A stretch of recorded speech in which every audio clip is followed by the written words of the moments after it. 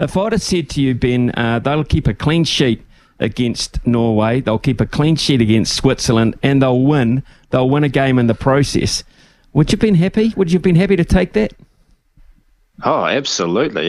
The way that they were playing, I think, was it 10 games on the trot that they had lost and failed to win. They had problems at the back. They were a very leaky defence. They had massive problems up front. They couldn't score goals. It's not a very good combination in football, is it? But for them to come out, score a goal against Norway, sneak that game by the odd goal, and have a clean sheet was just absolutely fantastic. Of course, the expectation rose as a result.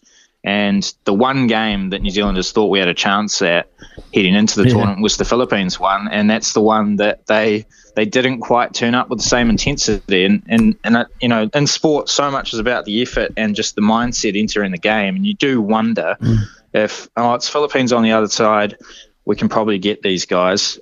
Yes, at the end of the day, we'll take the performance. They've electrified New Zealanders. They've got people who don't support football are now supporting football. That's pretty amazing. But you just do wonder if they could have gone into the next round and had a game against Spain or Japan this weekend.